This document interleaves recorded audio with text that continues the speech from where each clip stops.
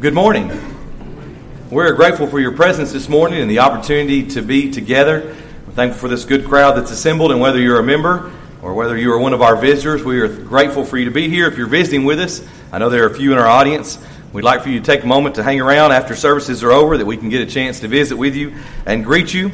And we'll let you know how thankful we are that you are here. If you get a visitor's card and fill it out and turn it into someone, we'd be grateful for that as well. So we have a record of your attendance. But we are thankful for the opportunity to be together this morning. There's a lot of things that are going on, as we usually say here at Saudi. Of course, as we've mentioned in our announcements in various times, we're thankful that the Queen is in our presence this morning, and we're going to continue to give her a hard time and embarrass her as much as we can. But that was a good time Friday night. Several of us got to go and visit and be a part of that. Several of us got to come back and be a part of game night. I told the Mastersons while we were there, the football game has referees, but game night needs its own referee. And I guess that falls to the preacher. So somebody's got to come back and make sure that there's no tables overturned or anybody fussing or fighting during game night. But we're thankful for that time to be together. We've got the art trip, we've got the ladies retreat, we've got the teacher's appreciation dinner, all kinds of things going on. And we would love for you to be a part of that if you can, or certainly to be a part of that, be a part of our congregation here. We've got several new families that have placed membership, and we'll look forward to encouraging them as they have already been encouraging us. This morning we want to talk for just a few moments about something that is certainly in the news a lot. You don't have to turn on the news very long to know that there are many things in our nation, many issues sometimes, that deeply divide us.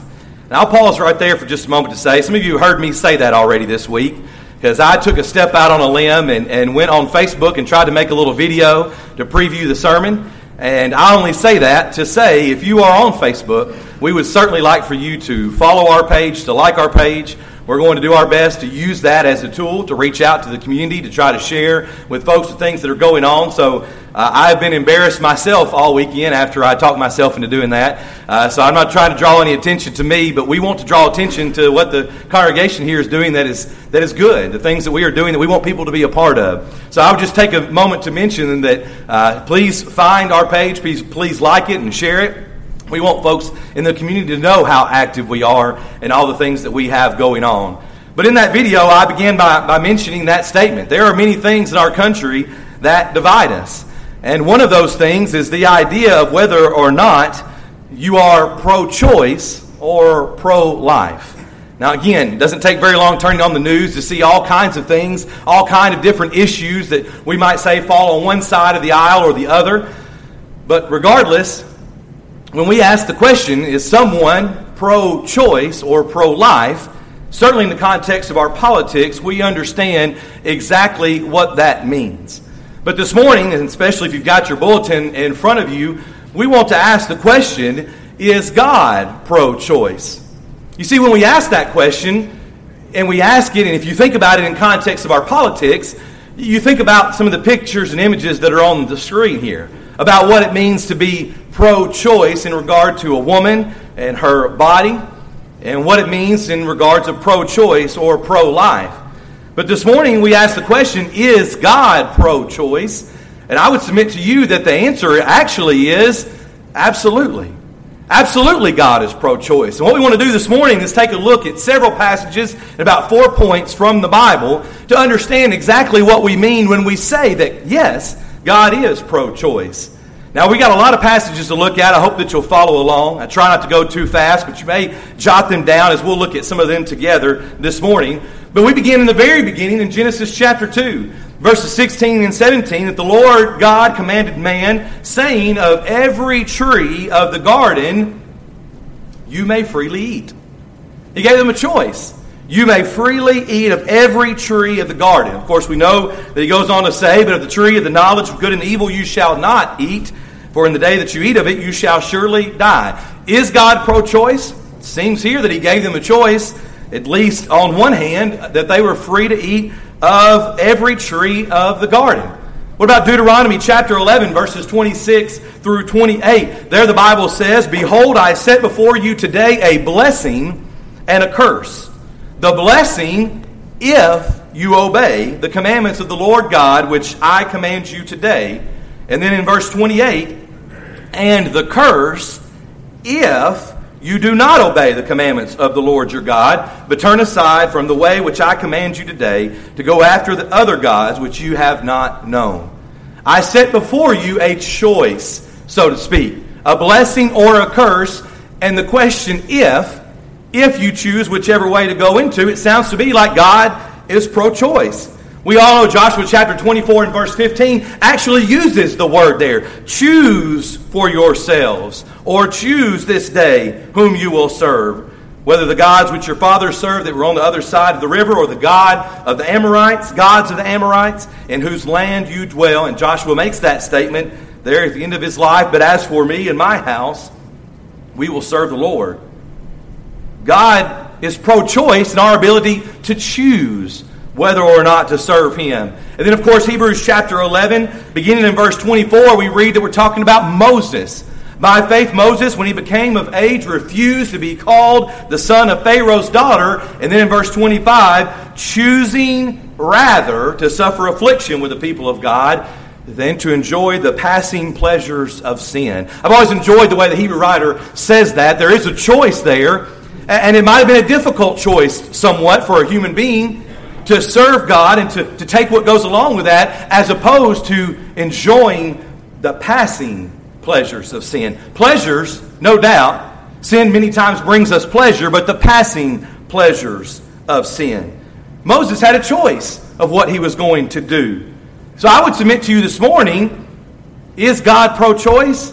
Absolutely, He is. But let's look this morning together at a few examples that might make it a little easier for us to understand exactly what they mean. You see, I wouldn't recommend necessarily that you start telling everyone that God is pro-choice, because in the instance of the pictures and the images that were just on the screen, we could be confusing, misleading to people.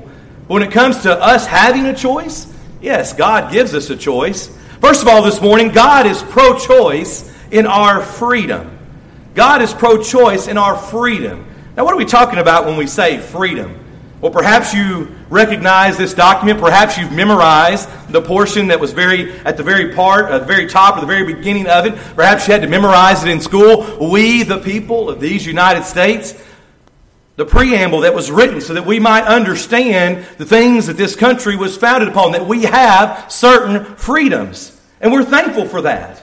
I try to say that quite often because, yes, we are disappointed very often in our country. We are disheartened when we watch the news and we see these things that are going against the will of God, but we live in a great country. We're thankful for the freedoms that we do have, and we continue to push to have those freedoms, and of course to push our country to stay away from their sinful ways. But we are thankful that we have freedom. We're thankful for those who have fought for our freedom. We're thankful for those who have fought and even died for our freedom. God is pro-choice in that we have the freedom. The freedom to live in this country, the freedoms that go along with living in this country. But God is not pro-choice in our freedom after we violate the conditions of that freedom, or after we violate the law, or another way that you can say it, of course, is break the law. He's pro-choice in our freedom, but not once we break or violate the law. We think about Romans chapter 13 and verses 1 through 4. Paul says, let every soul be subject to the governing authorities, for there is no authority except from God, and the authorities that exist are appointed by God. Therefore, whoever resists the authority resists the ordinance of God, and those who resist will bring judgment on themselves. And he continues on down there through verse 4, but it would appear that Paul here is reminding us that we have a responsibility to be subject to the governing authorities. You see, when the government puts forth laws, we are pro-choice. God is pro-choice in our freedom, but not once we violate the laws of that freedom. There have been a few times, even already in the few short months, that we have driven over the mountain to come and be here, that I wish that speed on top of the mountain was 95 miles an hour. But unfortunately, no one's going to let me do that. And the first time that I try to do that, and one of those guys, those little cars with the fancy lights, pulls me over, he's not going to give me the freedom anymore. He's going to give me what I deserve for violating the law, however much that ticket might cost, for violating the law. God is pro-choice in our freedom, but not once we violate the law. Titus chapter 3 and verse 1, again, continuing with the same type of thought. Remind them to be subject to rulers and authorities, to obey, to be ready for every good work. And of course, the passage that we are very familiar with, Mark chapter 12 and verse 17. And Jesus answered and said to them, as the discussion is being had about taxes, that dirty word taxes, render to Caesar the things that are Caesar's, and to God the things that are God's. We don't like taxes. We don't always like the rules that the government gives us. But God is pro-choice in our freedom. We're thankful for this great country and the freedoms we have, but not once we violate that law, whether it's speeding, or maybe what we might consider something to be more serious, or even something as frustrating as we might consider to be having to pay taxes. God is pro-choice in our freedom, but not once we violate the law. We're thankful we live in a country that has the freedom. We're thankful we live in a country where we don't lose a hand or a foot or an eye or anything. But whatever the government might put forth as some of the punishment, even though it may not be as much as we might consider it to have been in the first century or New Testament times or even before that, we have to be subject to those who are governing. And God is not pro-choice in our freedom once we violate that law. Number 2 this morning, God is pro-choice whether we marry. God is pro-choice whether we marry. That's right. You may have been a part of a congregation such as this one or others where there's always that one person who is single and maybe never intends to get married, and that would be okay. We think about Matthew chapter 19 and verse 12. We know that God here that the Bible says, therefore a man shall leave his father and mother. Excuse me, I have the wrong passage there. Matthew chapter 19 and verse 12. I was looking at the wrong place in my notes. Jesus here speaking says, for there are eunuchs who were born thus from their mother's womb, and there are eunuchs who were made eunuchs by men, and there are eunuchs who have made themselves eunuchs for the kingdom of heaven's sake. He who is able to accept it, let him accept it. So there might be in certain instances, and there are at least 3 that are listed here, men who would not marry for various reasons, including one would be that they might do that for the sake of the kingdom of heaven. As well, 1 Corinthians chapter 7, verses 8 and 9, Paul says, but I say to the unmarried and to the widows, it is good for them if they remain, and notice what he says, even as I am. Let me ask you a question. Can you imagine being married to the Apostle Paul? Could you imagine him always being gone? Can you imagine worrying whether or not he would even return because of all the things that he was going to go through? It would have been tough. But continuing on into verse 9, but if they cannot exercise self-control, let them marry. For it is better to marry than to burn with passion. We understand that Paul here, it would have been tough. We understand that God is pro-choice whether we marry. Hebrews chapter 13 and verse 4, a passage familiar to us. Marriage is honorable among all, and the bed undefiled, but fornicators and adulterers God will judge. And even a passage that's less familiar to us in 1 Timothy chapter 4, beginning in verse 1, Paul tells Timothy, now the Spirit expressly says that in latter times, notice who he's talking about, some will depart from the faith, and they will begin to do certain things, Paul tells Timothy. And you look on down at the beginning of verse 3, forbidding to marry. There would be some people who would forbid people to marry. And he seems to say here that would be something that is wrong, because I believe God is pro-choice whether we marry. We were talking about this the other night at our house. You know, I enjoy my quiet time. I enjoy my time to be alone and to have some peaceful time to myself. But I can't imagine doing that every single day of my life, besides possibly interacting with folks at church services or at work. Most of you may be in that position, but maybe you are. Maybe you just like being by yourself. You're not interested in getting married. That would be okay as well. God is pro-choice whether we marry. But God is not pro-choice whether we marry after the ceremony. After the ceremony.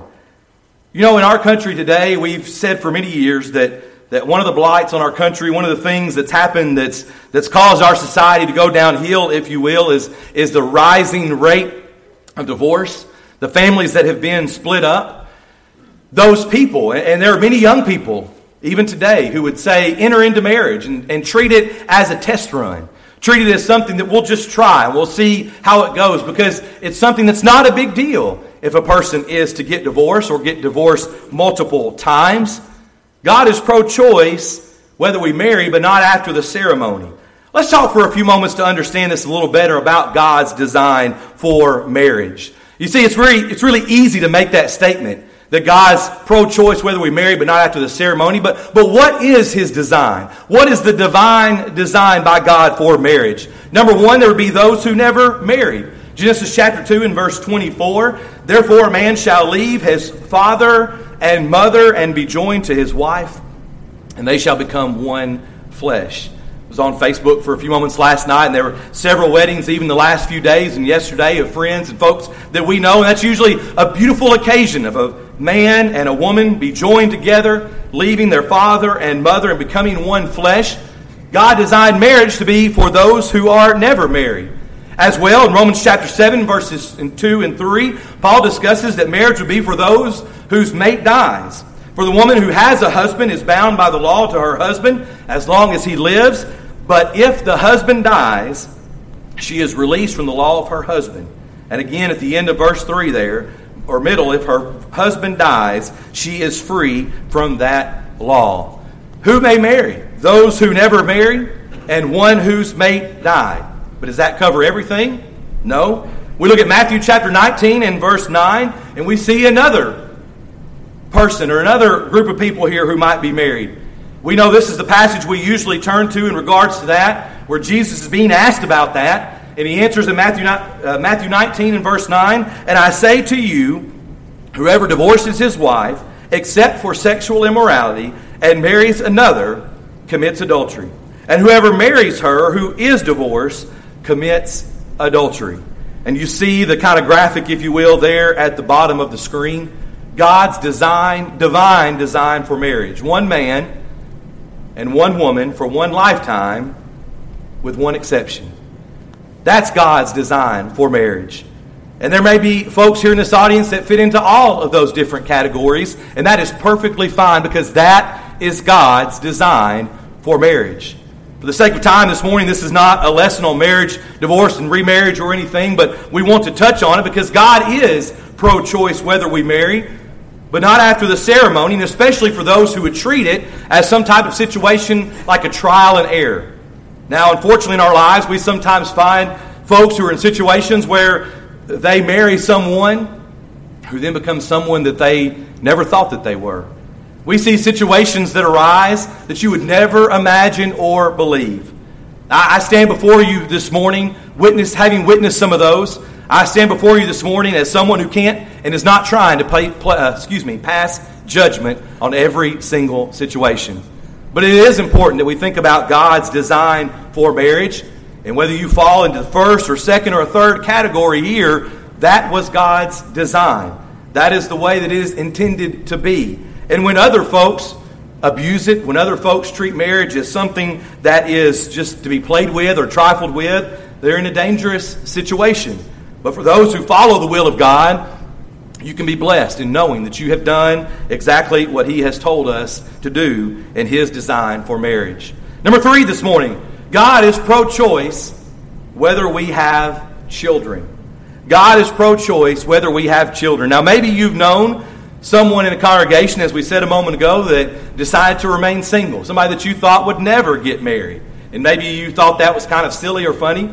Maybe you've known those in a congregation as well who thought that it was their responsibility to fulfill the command to be fruitful and multiply and fill all the earth. Now the Danleys might have been accused of that a time or two before, but we're done, all right? For and done. I've said that many times.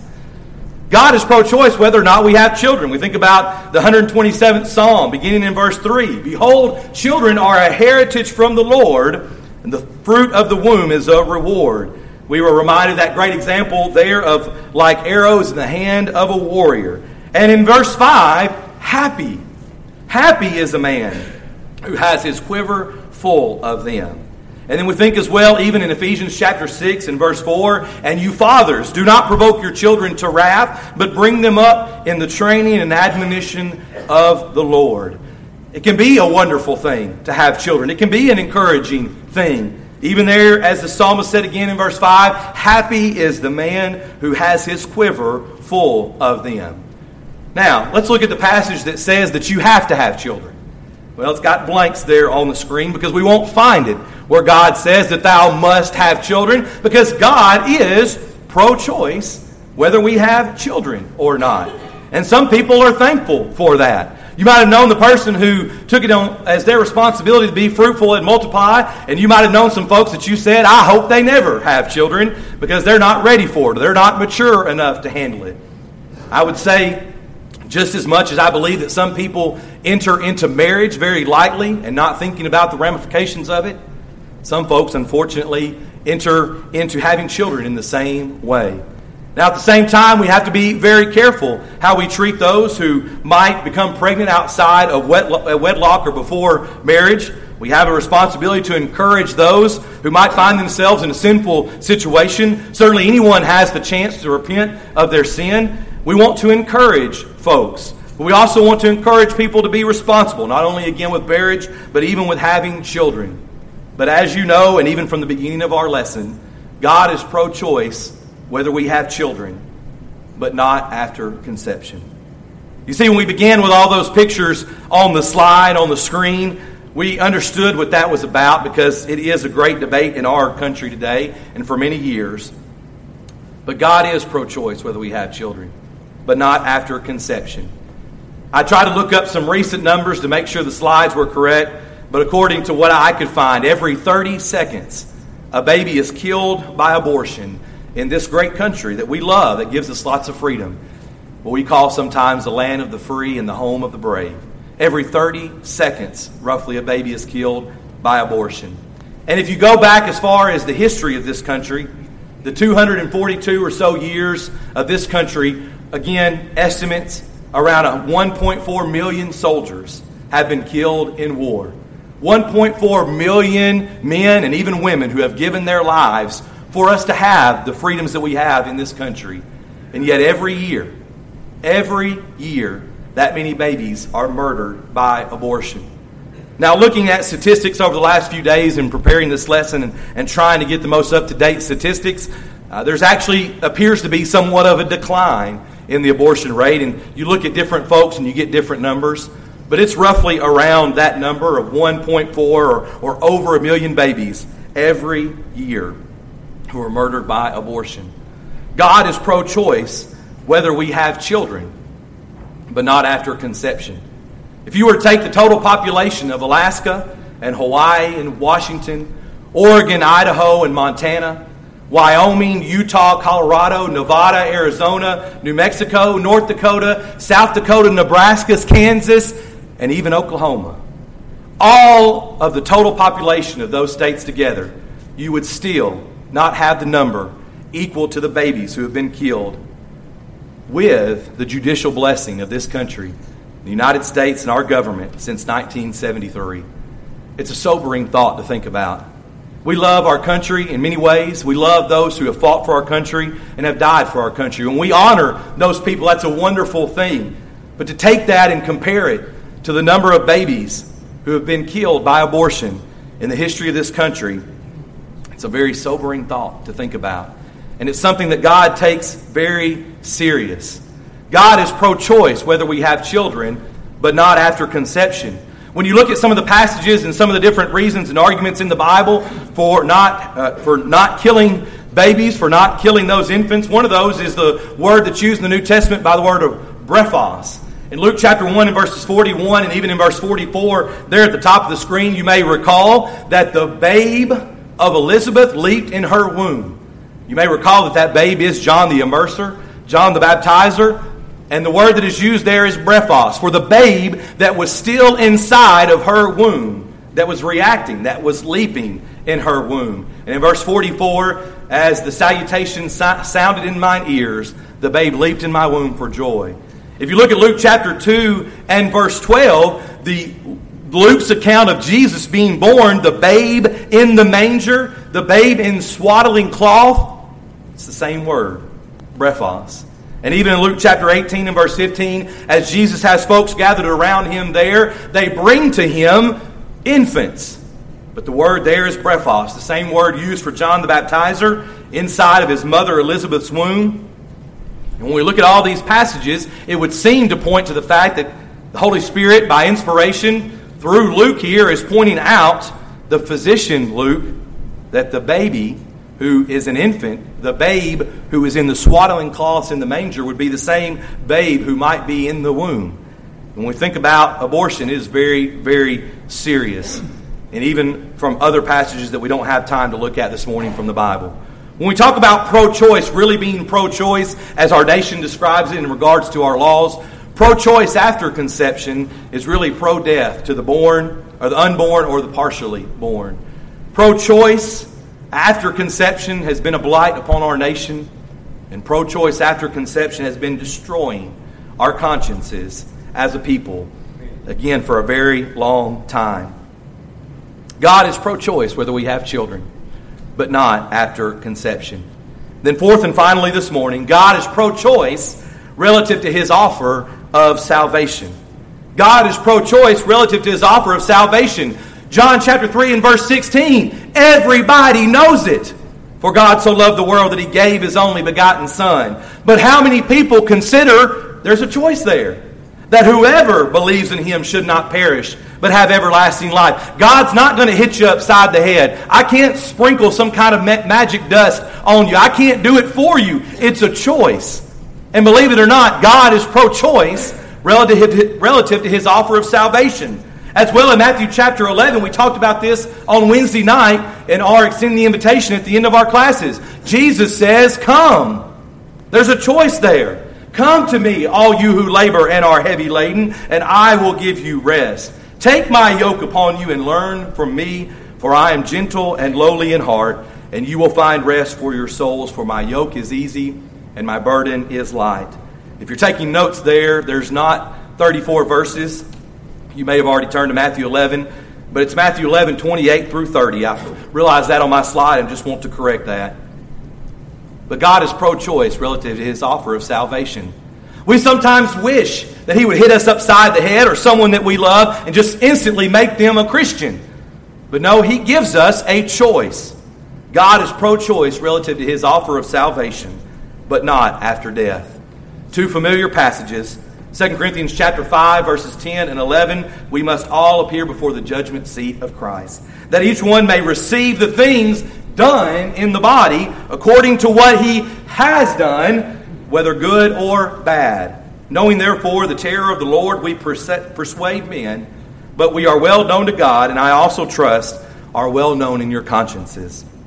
God is pro-choice, whether or not we want to obey His will, but not after death. And then 2 Thessalonians chapter 1 and verses 7 through 9, the more serious passage in my mind, the same type of thing that we will stand before God, but in verse 8, in flaming fire, the Lord will return. The Lord Jesus will return, and He will take vengeance on those. Who are those that He will take vengeance on?